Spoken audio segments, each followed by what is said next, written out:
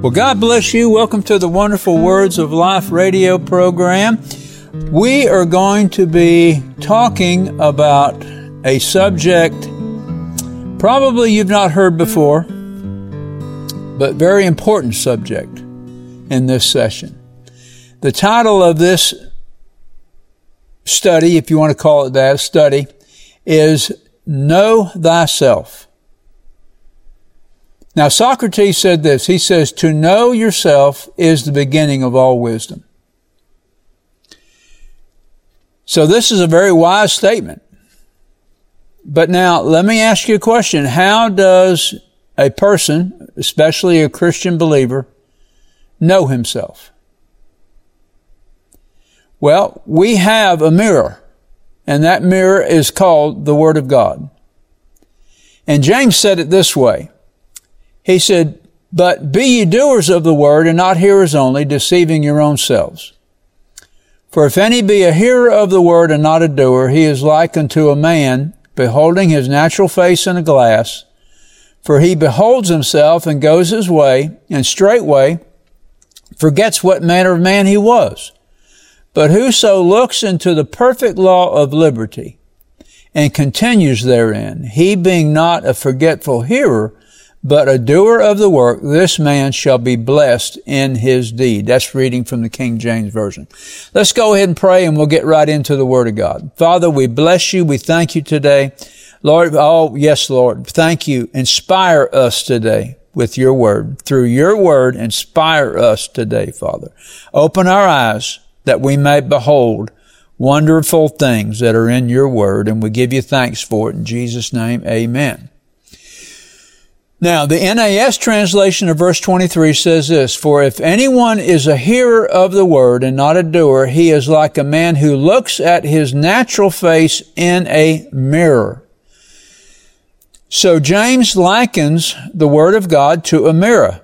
And of course, we know what a mirror is. A natural, mirror we have in our home. It always is a reflection of our outward appearance. And so when we're going out, going to a party or going to a restaurant to eat, we want to make sure that our outward appearance is just right.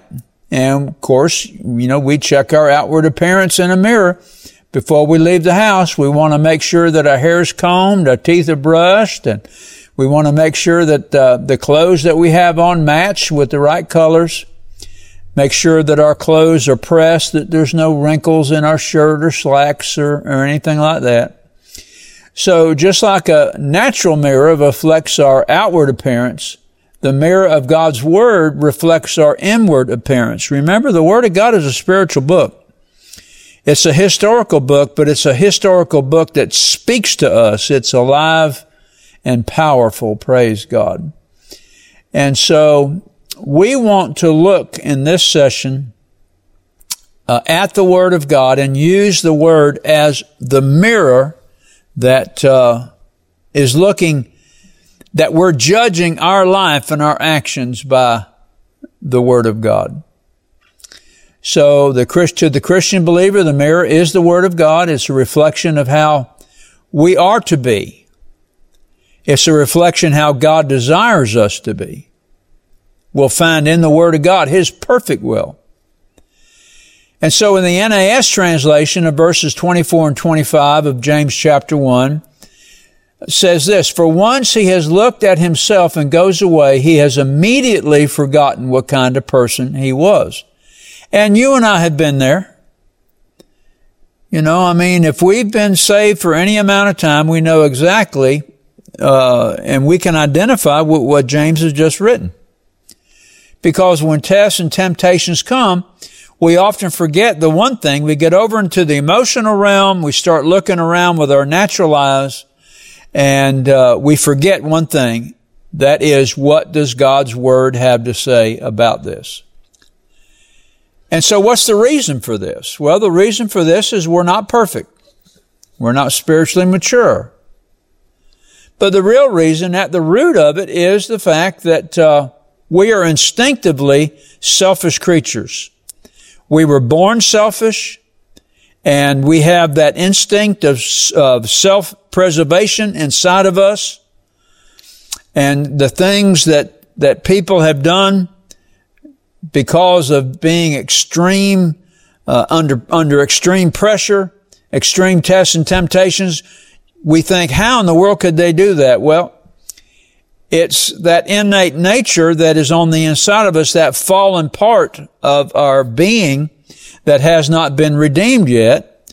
And also the fact that our mind has not been fully renewed to the Word of God. There's things in us that have been placed aside, maybe locked up somewhere in our soul and our mind, our will and emotions, that every now and then they'll come out. For instance, my wife and I were camping a couple years ago, and we were in a certain place that I was not familiar with, so I was a little anxious about getting around and not getting lost. And I was following a couple that we were camping with in my vehicle, and they got away from me, and I got away from them, and got under a lot of pressure, and all of a sudden I just exploded with emotion. And naturally I found my way back to the campsite, but as I was driving in and parking my vehicle at the campsite, I was thinking, I thought I had conquered that. Where did that come from? Well, it comes from that instinct of self-preservation. And that's part of our nature that is going to be and needs to be put to death. It needs to be brought under the feet of the Lord Jesus Christ, laid at His feet, and put to death. Well, oftentimes we forget about these things. And if we have the mirror of God's Word, that is always the determining factor. When we look into that mirror, even though we're going through circumstances and tests and temptations and trials and pressure is on, if we'll continue to look, and this is what James says, if we'll continue to look into the mirror of God's Word, we're always going to do those things that are pleasing to the Lord. So selfishness is one of our big problems. I mean, it is horrible in the world today. But now, James says this is once again out of the NAS translation, but one who looks intently at the perfect law, the law of liberty, the Word of God is the perfect law, and abides by it. That's his dwelling place. That's where he lives. He abides by the law of liberty. And not having become a forgetful hearer, but an effectual doer, this man shall be blessed in what he does. So every trial, every situation can be handled in such a way that our flesh does not get involved. Our flesh is like riding a horse. And if you want to get off the horse, well, you got to get off the saddle. Got to get out of the saddle. And so we need to understand these things, but we need a barometer. We need something. We need a compass. We need something that we can look to, that we know beyond a shadow of a doubt is the answer to every situation, to every problem, and that's the Word of God. It's perfect, like the psalmist said this. He says, the law of the Lord is perfect, converting the soul. Notice that. The law of the Lord is perfect, converting the soul. The testimony of the Lord is sure, making wise the simple. Now, don't we want wisdom? And what Socrates said, we also can find in the Word of God. There's a similar thread that runs through the Word of God. Know thyself is the beginning of wisdom. So the idea of God's Word converting the soul means that the Word of God has that power within it, resonant power within it, to cause you and I to return or to be restored back to a previous condition. You see, that moment that I just exploded, It caught me totally and completely by surprise.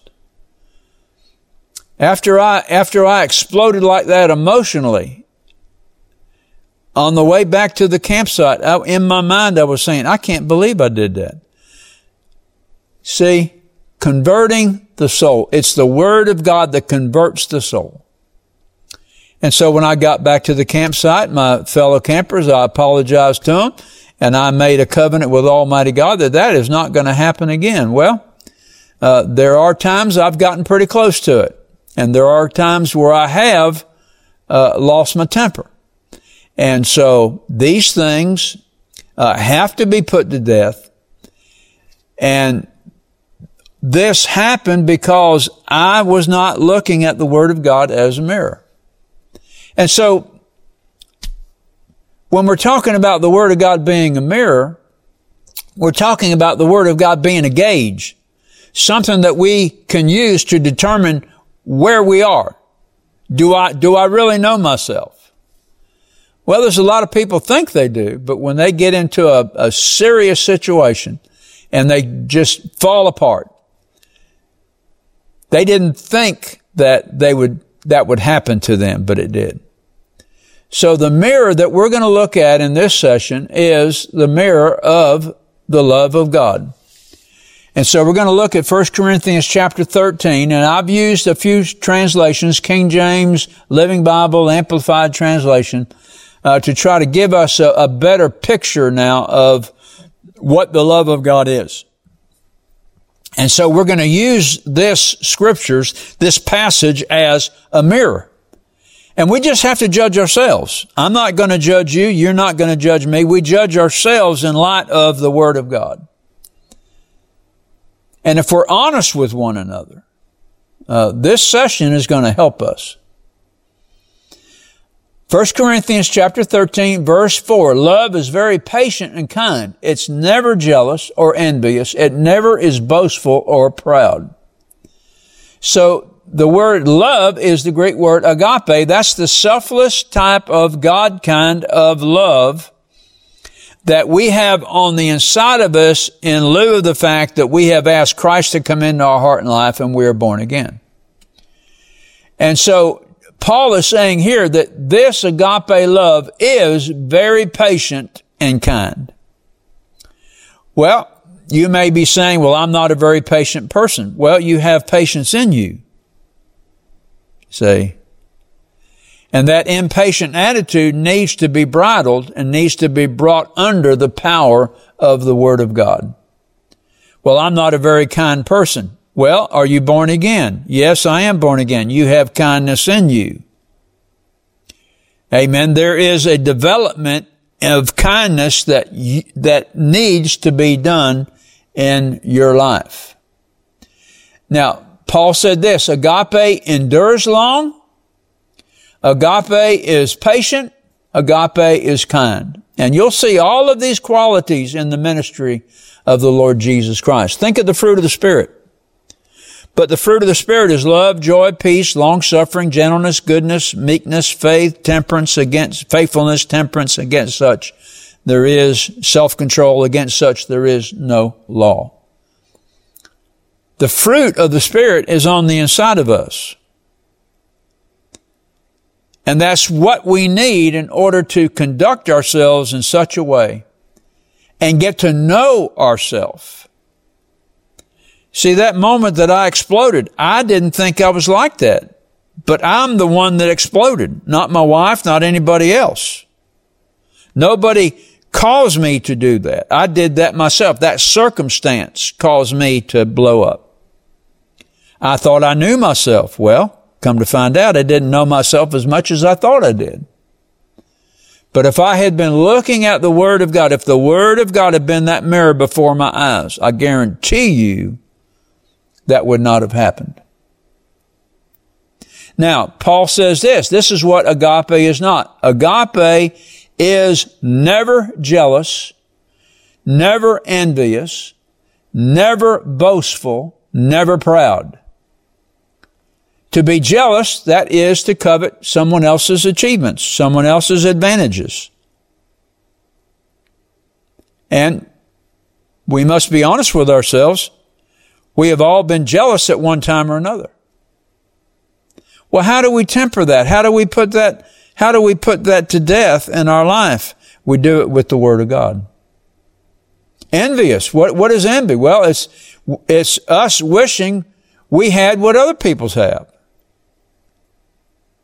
What about being boastful? That's being a braggart or conceited. There are people in the church who brag all the time and who are conceited. Pride.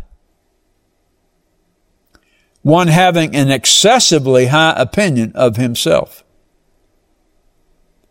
Pride is running rampant today, not just in the church world, but in our society. And just to get a grip upon what we're talking about here, Paul in Galatians chapter 5, before he lists the fruit of the Spirit, lists also the works of the flesh. And all of these that I have just spoken of, they are part of the works of the flesh. So if we're dealing with jealousy, if we're dealing with envy, if we're boastful, if we're proud, all of those are the works of the flesh.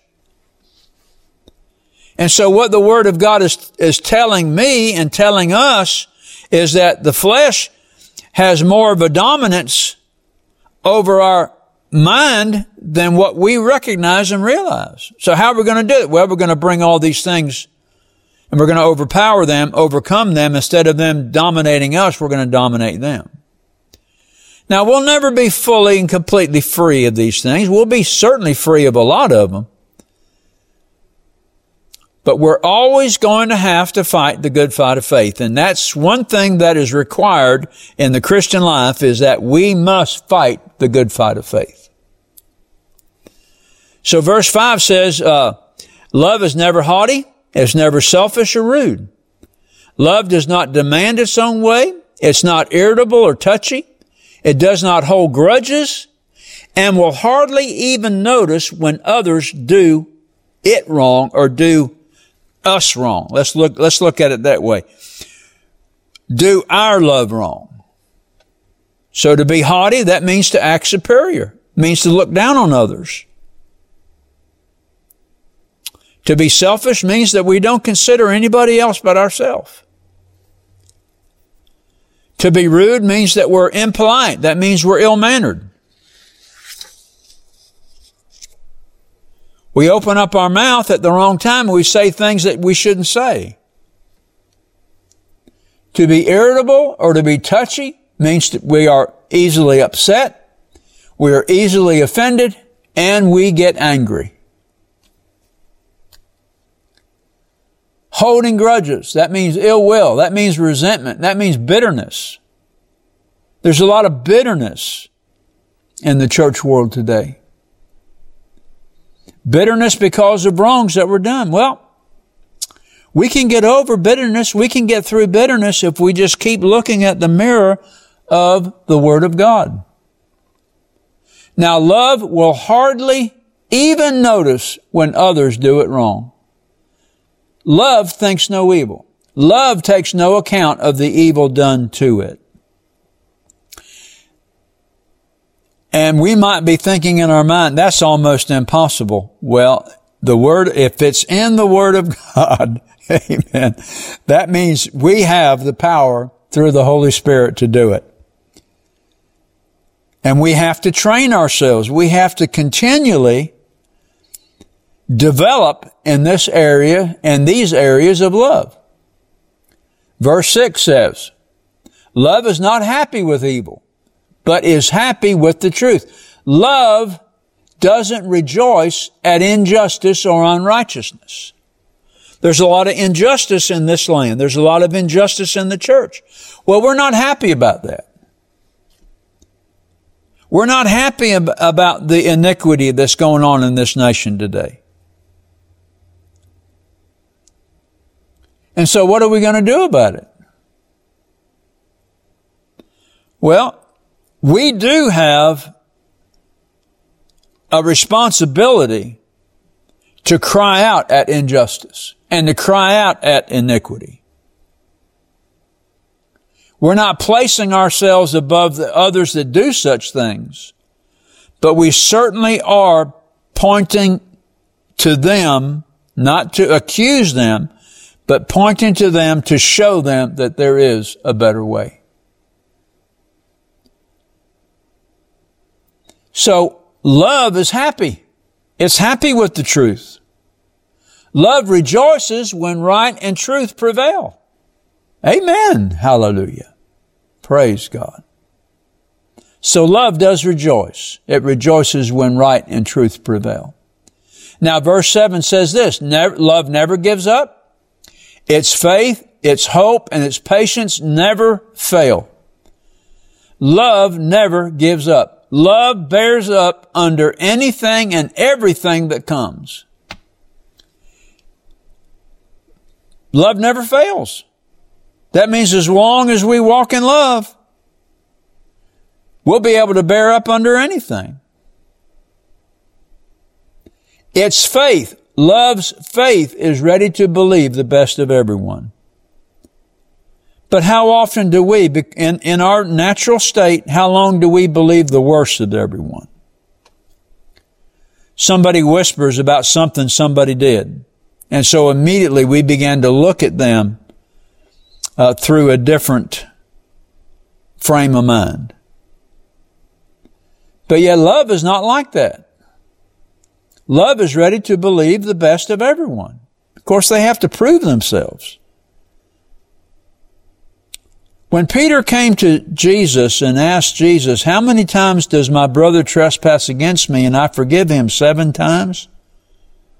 Jesus said, no, not 7 times, 70 times 7. 490 times in a day. Every day.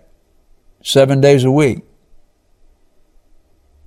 You mean I got to forgive that fellow that continually irritates me, crosses me?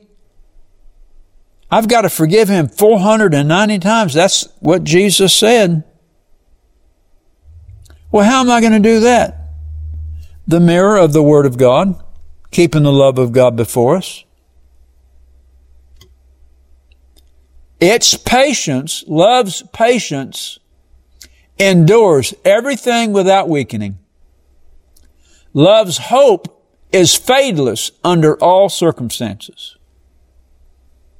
Praise God. And then verse 8, love never fails. It never fades out. It never becomes obsolete. And it never comes to an end. That's looking at the mirror of the Word of God concerning the agape love of God. And I'm here to tell you, and I'm including myself, we have a lot of work to do. We've got to keep doing what James says. We have to continue to look at the perfect law of liberty, and we have to abide in it. We cannot allow the flesh to get ahead of us, to get ahead of our soul, to get ahead of our spirit, and to do things that we're going to have to turn right around and apologize for. Ask God to forgive us for. Now, what did Jesus say about this kind of love, this kind of agape? Matthew chapter 5, verses 43. You have heard that it was said, you shall love your neighbor and hate your enemy. But I say to you, love your enemies and pray for those who persecute you, in order that you may be the sons of your Father who is in heaven. For he causes his sun to rise on the evil and the good, and sends rain on the righteous and the unrighteous. For if you love those who love you, what reward have you? Do not even the tax gatherers do the same? And if you greet your brethren only, what do you do than others? Do you not even the Gentiles do the same? Therefore, you are to be perfect as your heavenly Father is perfect. Well, we say all the time, well, we're not perfect. But yet Jesus said we are to be perfect. We are to be to a place to where these stones and rocks that cause us to trip and to stumble can be moved out of the way. How do we do it? We do it through the mirror of the Word of God. James 13:34 and 35 says, "A new commandment I give to you, that you love one another, even as I have loved you, that you also love one another. By this shall all men know that you are my disciples, if you have love one for another." That's the way the church began. That's the way it needs to be today, 20th centuries later. The Lord Jesus is still requiring His disciples to love one another.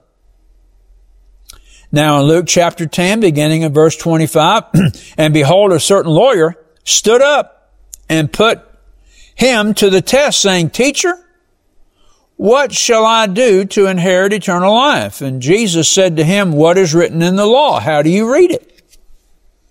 And he answered and said, You shall love the Lord your God with all of your heart, with all of your soul, with all of your strength, and with all of your mind, and your neighbor as yourself." You and I, we can quote that verbatim. We know this passage of Scripture. And Jesus said to him, "Well, you've answered correctly. Do this and you will live." But wishing to justify himself. See, here is that innate desire for self-preservation. Maintain my dignity. Well, I've got a dignity to protect. Well, no, you have the love of God that you need to yield to. You and I need to yield to.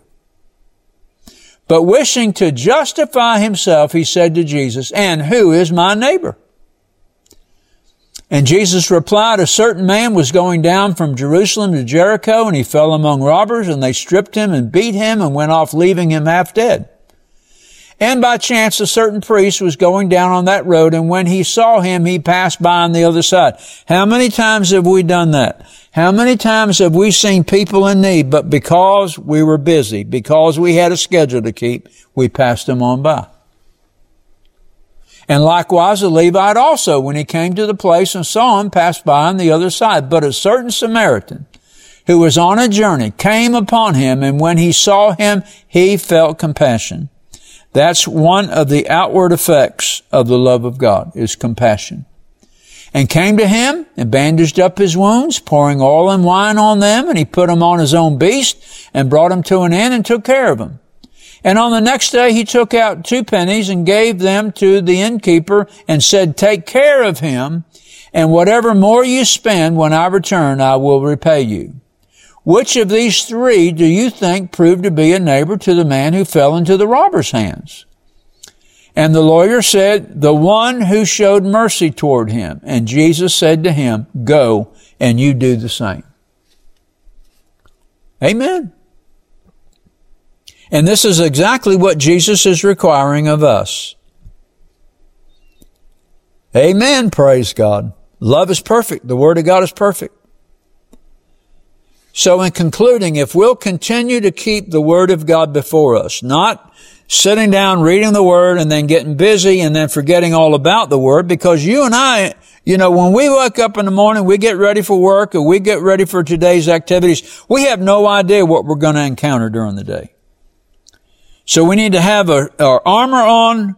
We need to have ourselves prepared and make sure that we have been fed the Word of God, and that no matter what happens, whatever circumstance comes our way, we are going to answer that circumstance by the love of God.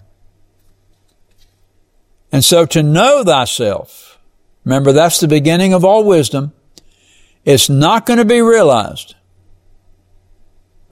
unless we look at ourselves through the mirror of God's love and not be hearers of the word, but doers. That's how we are blessed in everything that we do. Father, we bless you. We thank you today for your word. Enlighten us, Lord, and we'll give you praise and honor and glory for it in Jesus' name. Amen. Do you know beyond a shadow of a doubt that if you were to die today, that you would be prepared for heaven? If you're not sure, then I encourage you to pray this prayer with me. Father God, I come to you through your Son, Jesus Christ. I repent and ask you to forgive me of my sin and cleanse me from all unrighteousness. I surrender my heart and life to you. By faith, I believe I receive you as my Lord and Savior, and I thank you for receiving me in Jesus' name. Amen. If you prayed this prayer and desire to know more about the gift of Christ that the Heavenly Father offers you, then email us at rbtc86@gmail.com. We will be glad to answer your questions promptly and provide you at your request with materials that will help you to grow in your faith in the Lord Jesus. This is Patsy Dunning. Thank you for listening to our broadcast today. And let me remind you to tune in to this station at the same time next week to hear more of the wonderful words of life. God bless you, and remember what Jesus said, "It is the Spirit who gives life."